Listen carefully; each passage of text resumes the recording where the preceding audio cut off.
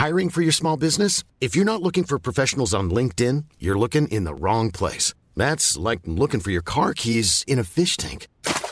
LinkedIn helps you hire professionals you can't find anywhere else, even those who aren't actively searching for a new job but might be open to the perfect role. In a given month, over 70% of LinkedIn users don't even visit other leading job sites. So start looking in the right place. With LinkedIn, you can hire professionals like a professional. Post your free job on linkedin.com/people today.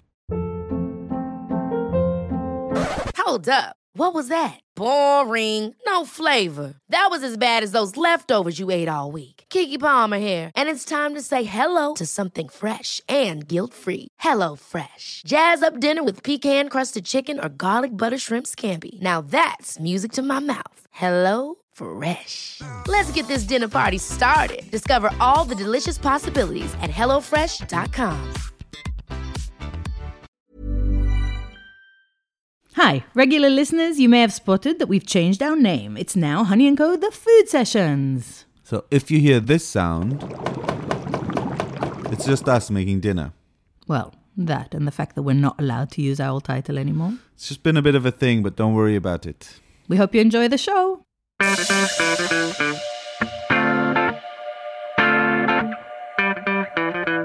Hello and welcome to Honey & Co. I'm Itamar. And I'm Sarit. And this is the second installment of our special smoke series. Our grill house Honey & Smoke has its 3rd year anniversary, and we had not one, not two, but 3 parties, and this is the second one. We had the incredible Ben Chapman from Kiln coming to cook Thai-inspired grill for us. It was just an incredible lunch. And we're going to be taking you behind the scenes a bit into our kitchen. We're going to be cooking a dish on the grill. We're going to cook some prawns and octopus. We're going to serve them with a bean stew. It's like a really comforting, fun dish. Rich, sweet meat with the smoke is always the one that gets the compliment, doesn't it? I know, I'm getting hungry. Should we go and cook it? Let's cook. And we're going to cook it on fire, but at home, if you want to try and recreate this, you can use just a griddle pan. If you hear that background hum, this is what we hear all the time in all our the kitchen. time. Yeah. And the clunking is our chefs trying to get ready for service around us while we're just kind of getting in the way. Everyone say hi. Hello. Just sound a little bit more lively. Yeah. I think they might get quite angry soon. For now, they're sounding quite positive. Yeah. So anyway, we're going to grill some octopus and we're going to grill some prawns. The octopus, we slow cook it in advance in its own juices, so it's really, really concentrated in flavor, but completely meltingly soft. And then what it needs is just a little bit of charring on the grill to get that smoke, to get a little bit of kind of crunch on the outside, a little kind of, you know, the burnt bits that are so delicious. That's the best bits, when they just char on the ends of the tentacles and they go all crispy and smoky. That's the best part. Using frozen octopus is completely fine. It actually makes a really nice tender octopus. Don't worry about it. That's probably the one you can find unless you're somewhere fishing in the sea. So, first on the grill is the octopus, and I put it tentacle, what are they called, the little nubbles? Suckers facing up first, because I do want them to char, but I want the other part to warm up first, and then I'm going to flip them. And at the same time, I'm going to put the prawns. And really, when you're grilling prawns, you want to grill them shell on, head on, ideally. First of all, because you want to suck all the juices out of the head, because it's delicious, and shell on, because otherwise the heat can be too severe for the prawns, and they would really dry out. So cooking in the shell is the best way, and just directly hot grill. We're just going to wait for fire to do its magic. I think Ben Chapman is one of the kind of the most admired people in London kind of restaurant scene. He has Kiln, which is kind of the consensus. All the chefs love it. When people ask us, oh, where do you eat? It's always on the list. It's on so many people's list. I know we have friends in Seattle this is their first place that they go to. After us. Yeah, well, they say, this is what they say to us. Yeah. But it's not just, you know, chef and industry. It's a well-loved restaurant in London. Something magical is happening there. They cook on these Thai grills.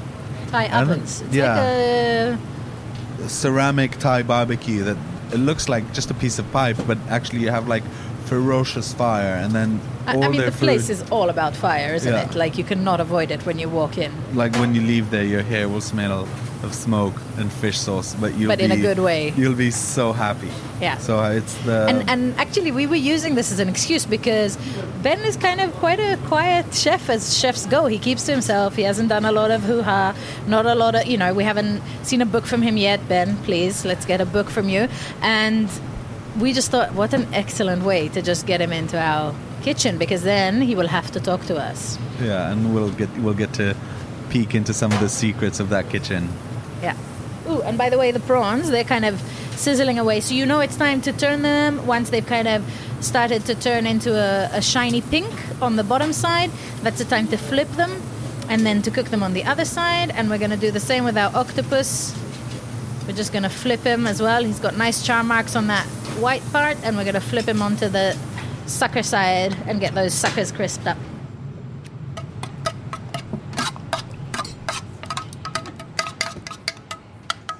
So on the side here, I'm just reheating these beans that we cooked before. The beans have been slow cooked. So 2 types of beans cooked in separate pots, sadly, because if you cook them together, they're not going to cook at the same time. They're quite different sizes. There's giant ones and small ones. But we cover them with a whole load of water, boil them, strain it off, put them back on with just enough water to cover.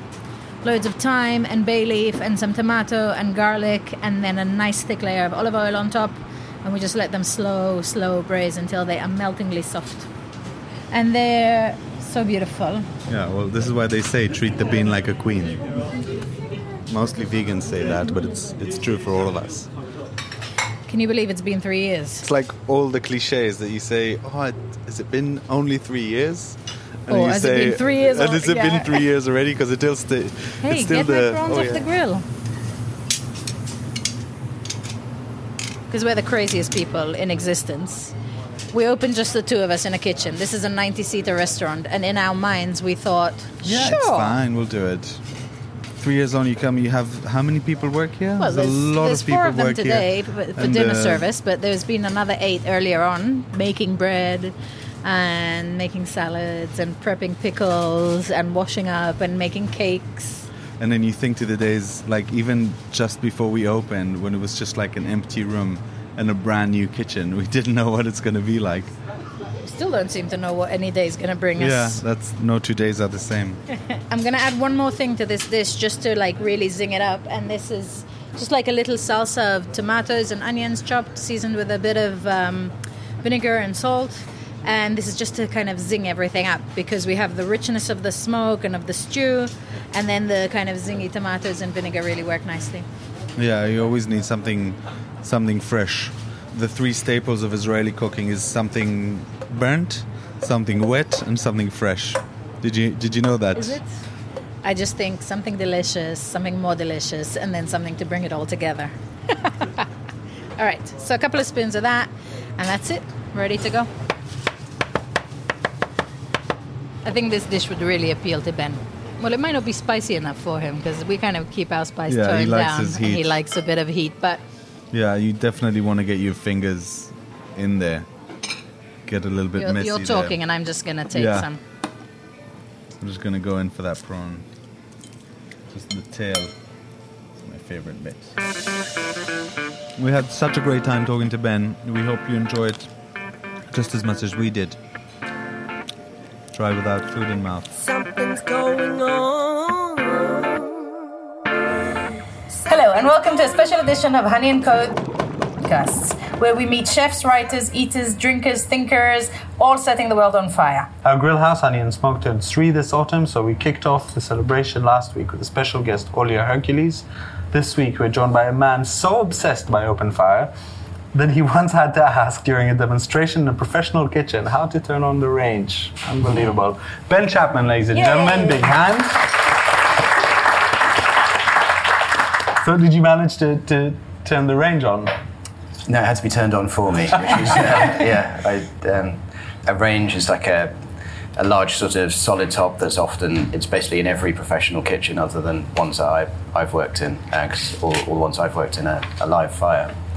We did an event cooking at a restaurant called the Raby Hunt, which I'd all recommend you go to. It's fantastic if you're in the north of England. Didn't they just get their second Michelin? Their second Michelin star, yeah. So quite a serious brigade, quite a serious setup, and I sort of immediately felt extremely out of my depth as soon as I got there. When I started to cook out the curry, Chef James asked the entire brigade to turn around and watch me do it because they'd never seen the curry cooked out from scratch before. So no pressure. And I then spent 10 minutes sort of awkwardly looking at the angle of this thing, and then had to turn around and ask, like, how do you turn it on? So, Tell me, so you have 2 restaurants that cook kind of Thai food, Kiln and Smoking Goat, but you're using a lot of British produce in cooking that food as well. Yeah. Tell us a bit about the setup of the restaurants.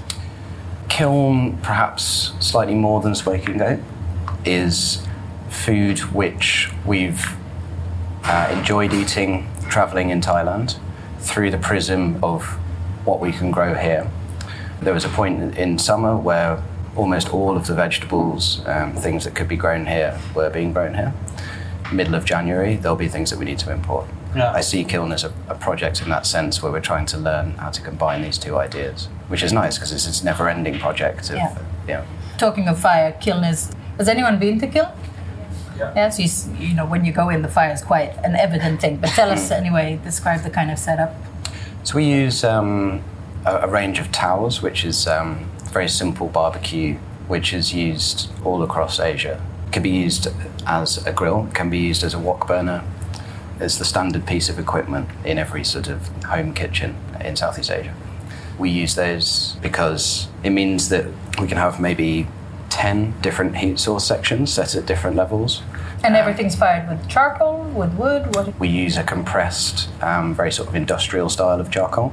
But yeah, we want a sort of clean, hot heat. And that's what those barbecues are designed to run on. I think that's kind of the part of the magic of Kiln. It looks amazing. Yeah. You know, you see these little kind of ceramic tubes with the flames running out and the woks all over it. Can you tell us a bit about your story of becoming a chef? Because it wasn't your first, like you didn't come out of school and go into chefing. I mean, I think chef's possibly stretching the word, to be honest with you. But, into the world of food. I wanted to open essentially a little bar in Soho, and I was interested in Thai food.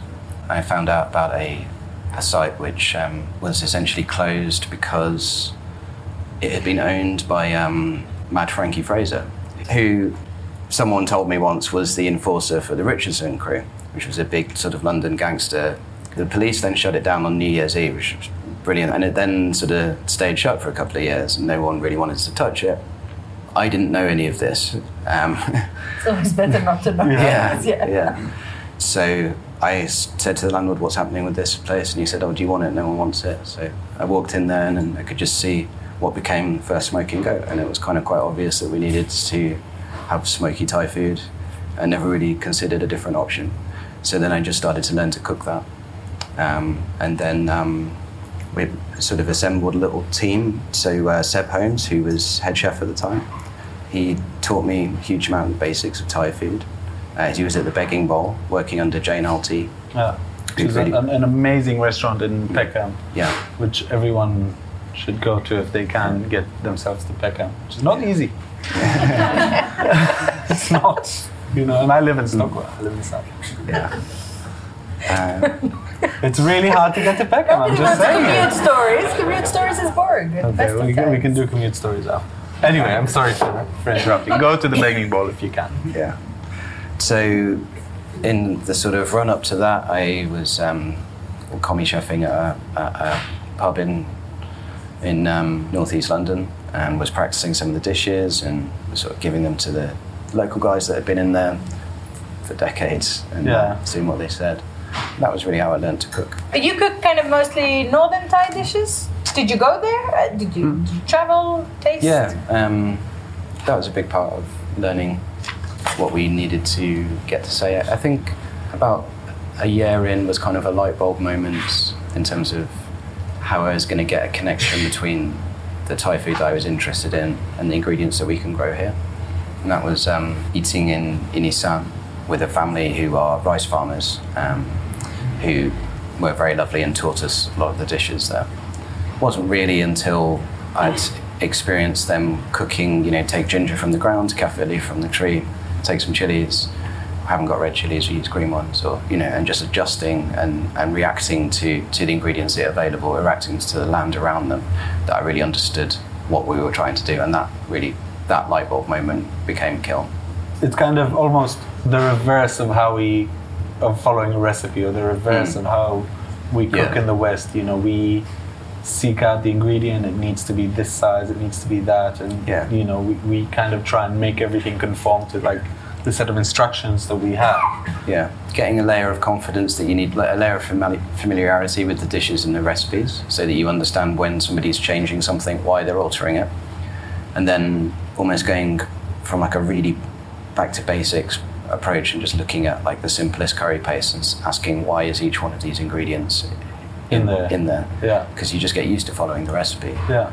But you know, why is there galangal in red curry paste? Well, it's because there's a lot of gapi, which is a very pungent shrimp paste. So you want to cleanse the gapi. Is the mistranslation of the Thai phrase. So anything that's got kind of herbal, medicinal sort of flavors like lemongrass, galangal, wild ginger. These things are in equal proportion, and you pound them together to cancel the stinkiness but retain the umami of the shrimp paste. And then once you understand kind of why these things happen, that's when you can adapt it to the ingredients that you get here. Exactly that, yeah. And we now have a cooking setup down in Cornwall on one of the farms that's just doing Thai stuff for us now. So we go down and we'll cook based on what's available there. And really those are like the most informative moments, I think, in the year.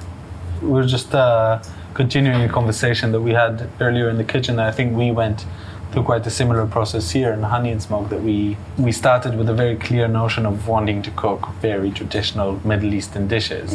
And then with the ingredients that we got here, we said we have to react to that, and then we understand, okay, why do we use this lamb and not this one? Why do we use... I just find it really, really interesting that it's kind of very different cuisines, but very similar process. But a lot of your cooking kind of, you're making the curries up as you go, rather than having kind of what you imagine in kind of a big Indian restaurant where you would have like a massive kind of pot of curry that just gets dished out. So how do you work with your chefs in terms of consistency, of getting the same dishes? Because there must be quite a variation there. I don't think that Kiln is a consistent restaurant. That's not really something. But I think that the thing that you've referred to is something we talk about a huge amount, that sort of brightness and energy of flavour. If you make up a sauce beforehand and put it, you know, if you make it in a pan, then put it in a fridge, it's going to taste of a pan, but it's also going to taste of a fridge. And for that reason, you know, a huge amount of the dishes are cooked out from scratch to order. It's not, I mean, Chef Meady downstairs, who's done all the hard work today and is, you know, brilliantly disciplined, detailed chef, has really focused on how we can sort of have this type of consistency. But to me, that's never really been the aim. Hope he's not listening to this. But, he wasn't, though. We all have things we hide from our head chefs.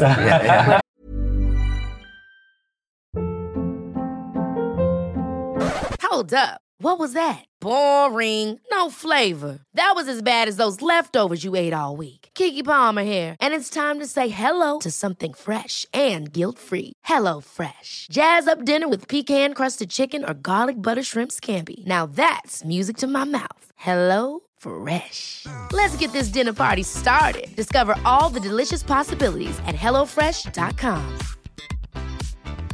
Hiring for your small business? If you're not looking for professionals on LinkedIn, you're looking in the wrong place. That's like looking for your car keys in a fish tank. LinkedIn helps you hire professionals you can't find anywhere else, even those who aren't actively searching for a new job but might be open to the perfect role. In a given month, over 70% of LinkedIn users don't even visit other leading job sites. So start looking in the right place. With LinkedIn, you can hire professionals like a professional. Post your free job on linkedin.com/people today. Mom deserves the best, and there's no better place to shop for Mother's Day than Whole Foods Market. They're your destination for unbeatable savings, from premium gifts to show-stopping flowers and irresistible desserts. Start by saving 33% with Prime on all body care and candles. Then get a 15-stem bunch of tulips for just $9.99 each with Prime. Round out Mom's menu with festive rosé, irresistible berry chantilly cake, and more special treats. Come celebrate Mother's Day at Whole Foods Market.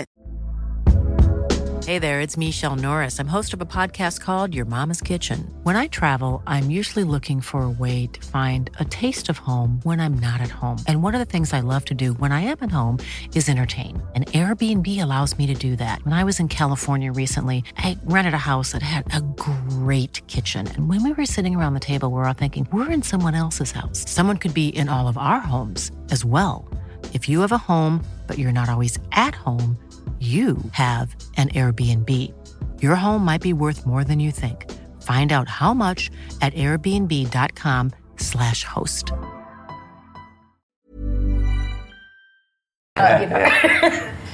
Yeah, but you think about maybe consistency of like energy or brightness. Yeah. Rather than is it precisely seasoned the same way every time? No, I don't think kiln is. Yeah. No, but I think when something is so fresh and so freshly prepared, maybe the seasoning can go a little bit in various directions, but it will be delicious because it's fresh. Yeah. Because there's that saying, you can't retoast toast. Like it has a moment of deliciousness, and after that point, it's lost its essence. So it's got to go at that moment. You can't sort of put it in the fridge and bring it back later. It doesn't. Well, saying that you will have toast later. Yeah. But we're going to toast it later. It's true, we're having toast. We're having quite a mixed menu, actually, where we're kind of starting with stuff that I wouldn't consider specifically Thai, but you do a lot of food that isn't. So tell us a bit about where we're starting, which isn't, and where we're continuing, which is. Yeah, when you guys got in contact about doing this, I was on holiday in Liguria, coast of Italy. We would just grill every day, and usually the type of grilling that I like to do on my own will be very simple things like the fig dish. So you just grill a fig until it's slightly jammy, and just drape lardo over it. We haven't got that today. Don't disappoint everyone. It's kind of the tail end of figs now. But I challenge anybody to, you could have million-step recipes. It's not going to be better than that. No. And if the figs are good. Yeah. So you have to have the green figs, really. Yeah. But that's the type of stuff that we cook on holiday, and I have lots of friends visiting while we were over there. So the first few dishes are just dishes that were in front of me at the time, and I'm quite interested in that style of grilling. Like when we think about the range of different types of flavors we can get from a grill. So. Which is what the second dish is about, the liver in sage. So you can get kind of smokiness, even though you don't have to smoke it in an American-style confined area. So you can get the fragrance of smoke, which is different to that kind of second combustion smoke. We can get char. We can also get char from a wok, two different types of char. And also there's kind of different stages of the Maillard reactions. So when protein turns into sugar, you get that sort of burnt crisp on the outside. That's what people like in kitchens. Like the crust like the crust on roast chicken or chops. Or chops or steaks. To me, it's quite interesting that you can manipulate all of those things with the simplest grill. That just by grilling something in a way that you might not even think about. You might just put it on the grill, and then sometimes you take it off. You're like, oh, it's good. We've been talking about kind of balancing the flavors of grill and different ingredients. Talk about the jungle curry. When you sent us the menu, I was like, what is this? Because it's jungle curry, which I think, we can all think about from, kind of the high street Thai restaurant. You'd have a jungle curry. But this one is with kippis, which is, for me, the essence of kind of British breakfast. Breakfast, which is... This is a dish that I would cook at home, or cook for friends, or cook on holiday. Jungle curry or geng pa, so pa being the Thai phrase that kind of refers to almost anything which is from those types of regions, which will be often more pungent, more spicy, more rural, less refined in some senses. So first thing to say is that geng pa can be like a wide variety of styles of curries, really. What I think is really interesting about it is something which Chef Num, who's a chef from Isan in the northeast of Thailand, he came to cook with us at Kiln. Very masterful chef, and he taught us a huge amount. And one of the things, he tasted our jungle curry, and he said that You need smoke in order to balance the seasoning, because it can't be spicy enough until you've got smoke in there. And at the moment, you know, the salt's kind of holding you back. So just the idea of using smoke as a seasoning, I thought was really interesting. That's where the kippers come from, the smoked fish. Yeah, and then the way that dish would be made, there's a couple of places I've had it done really well in Thailand, and they would be smoked catfish.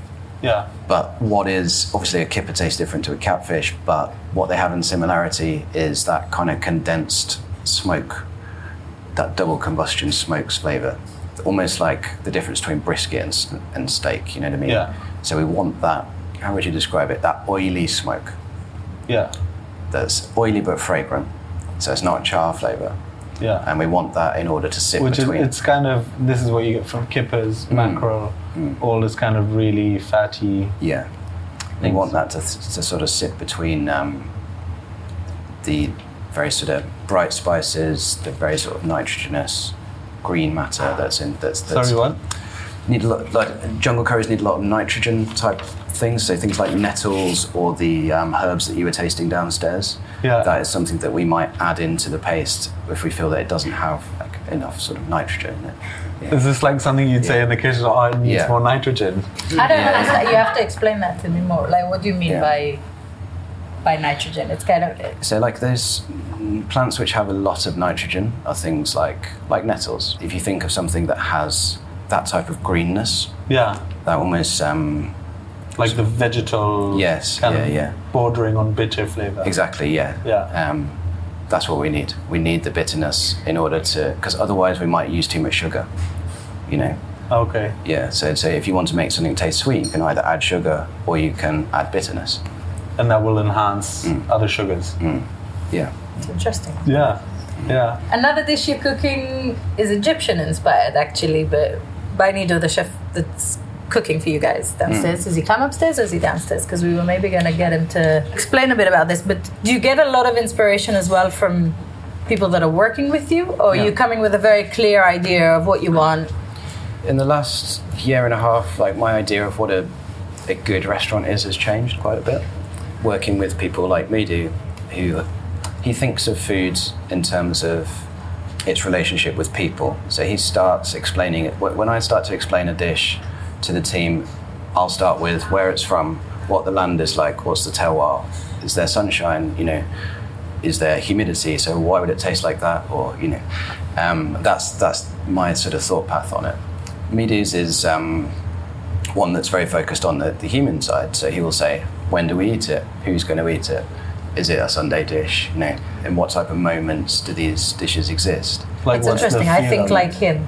This is, you know, because we had this a lot when we were writing the book. How do we think of food? And I always think about it about when do you eat something. Yeah. It's for this. It's to share with friends. It's to kind of nibble on your own in the kitchen. It's kind of like anyway. Like frame it. Yeah. So to me, the kind of successful expression of a range of people's ideas is like more exciting to me in terms of what a restaurant can be. Mido's here now, so... Hey man! Tell us a bit about this mackerel dish we're gonna all eat later. That's the only dish I'm gonna take a whole fish and sit on the side and eat, because it's kind of my idea of heaven. We're very lucky to have incredible mackerel here in the UK. My father is Egyptian, and traditionally you'd use grey mullet, and I just thought it would be like a nice way to use an incredible product that's British and have a little nod to my heritage. And so basically it's been marinating in confit garlic, a little bit of cumin and some dry chili, and it will be covered in bran, which will form like a barrier between the high heat and the flesh of the fish. It will allow it to cook really, really slowly from the inside out. Hopefully you guys enjoy it. It will be with some pickles. So yeah, it's a dish that my childhood, whenever I used to visit Egypt, me and my aunt would go shopping, would go to the fishmongers, and then on the way to the vegetable market, she'd drop the fish off to the bakery, and the baker would then apply this mix and put it in the back of the oven. And then we'd circle back round after we've got our vegetables and pick it up. And I just love the fact that the community oven is still something that's like celebrated in some cultures, and it's just a special dish to me. What's a community oven? So basically, I think lots of cultures have them. I know in In North Africa, in Morocco, you have your tagine. You go around, get your spices, get your protein, and you fill up your clay pot, and then you take it to basically a baker or a community oven, and he would sort of stick it in the back of the oven. You go off, have your day, and you come back, and you've got your meal ready for you. And I just thought it's a lovely sort of concept, because a lot of people didn't have their own ovens or means to cook their food. So yeah. This is still existing everywhere. We were just in Turkey, southern Turkey, the same way. People were bringing big trays of like aubergine, lamb. They have their name on the side of the tray. They write it in a Sharpie. The baker puts it all in the oven, and then they all come out, and everyone just comes and collects their tray. It's their family tray. So it's lovely to have that kind of thing. Do you have any other like fire memories that you remember as a child? Is it? Yeah, definitely. I mean, and my father and mother-in-law are Greek, and they barbecue every Sunday. So I'm missing a barbecue right now. So but bread baking, like a lot of bread baking, like I was saying with the mackerel dish in Egypt, going back thousands of years, the baker was like a key part of a community. He wouldn't make the bread; he would make the beer. You know, so it was, and it would be the community oven. So it was like, that's something really special to me, and something special to that I remember from my childhood.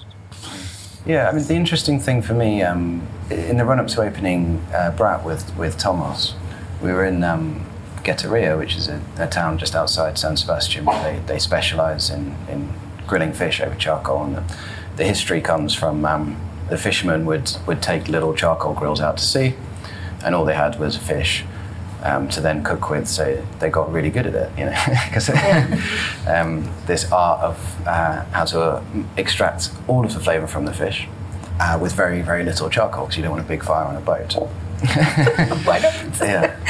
And so the idea there, and it's something that's sort of stayed with me, is that actually a grill might have the least amount of intervention of flavour of any cooking style. If you cook a fish in a pan, you get that, it tastes like a hot pan. Whereas, I don't know if you've had the turbot at Brat or any of the fish there, or the way we cook at Kiln actually is the same, similar. You know, it has no physical connection to anything. Yeah, you can cook in a very clean way. So if we just want an expression of red mullet, for me, the natural way to do that would be over a fire. Yeah. Which is kind of converse to how, you think of like black and char and sparks and stuff. That's not really how I think about cooking over a fire. I think about the minimalism of it. Yeah, it's not fashionable. It's just the way cooking has always been, except for the last 50 years or so. Yeah. When we've had all these in-betweens to help us cook better, but actually if we go back to the original, the flavors there. And also it is a very clean way of cooking. It's no fuss, and it is, so focused about less washing up, which is very big in our book. Yeah. Amazing.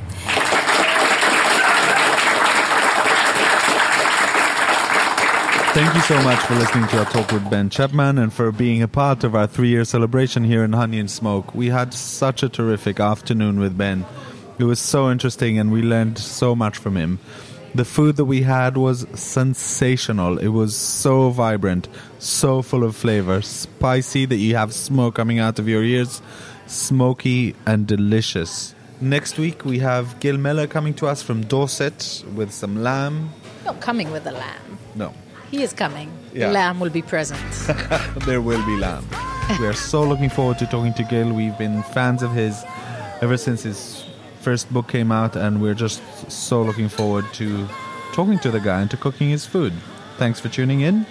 Thanks for celebrating 3 years of Honey and Smoke with us. Hunger, got to work together. Ever catch yourself eating the same flavorless dinner 3 days in a row? Dreaming of something better? Well, HelloFresh is your guilt-free dream come true, baby. It's me, Keke Palmer. Let's wake up those taste buds with hot, juicy pecan-crusted chicken or garlic butter shrimp scampi. Hello Fresh. Stop dreaming of all the delicious possibilities and dig in at HelloFresh.com. Let's get this dinner party started. Mom deserves the best, and there's no better place to shop for Mother's Day than Whole Foods Market. They're your destination for unbeatable savings, from premium gifts to show-stopping flowers and irresistible desserts. Start by saving 33% with Prime on all body care and candles. Then get a 15-stem bunch of tulips for just $9.99 each with Prime. Round out Mom's menu with festive rosé, irresistible berry chantilly cake, and more special treats. Come celebrate Mother's Day at Whole Foods Market.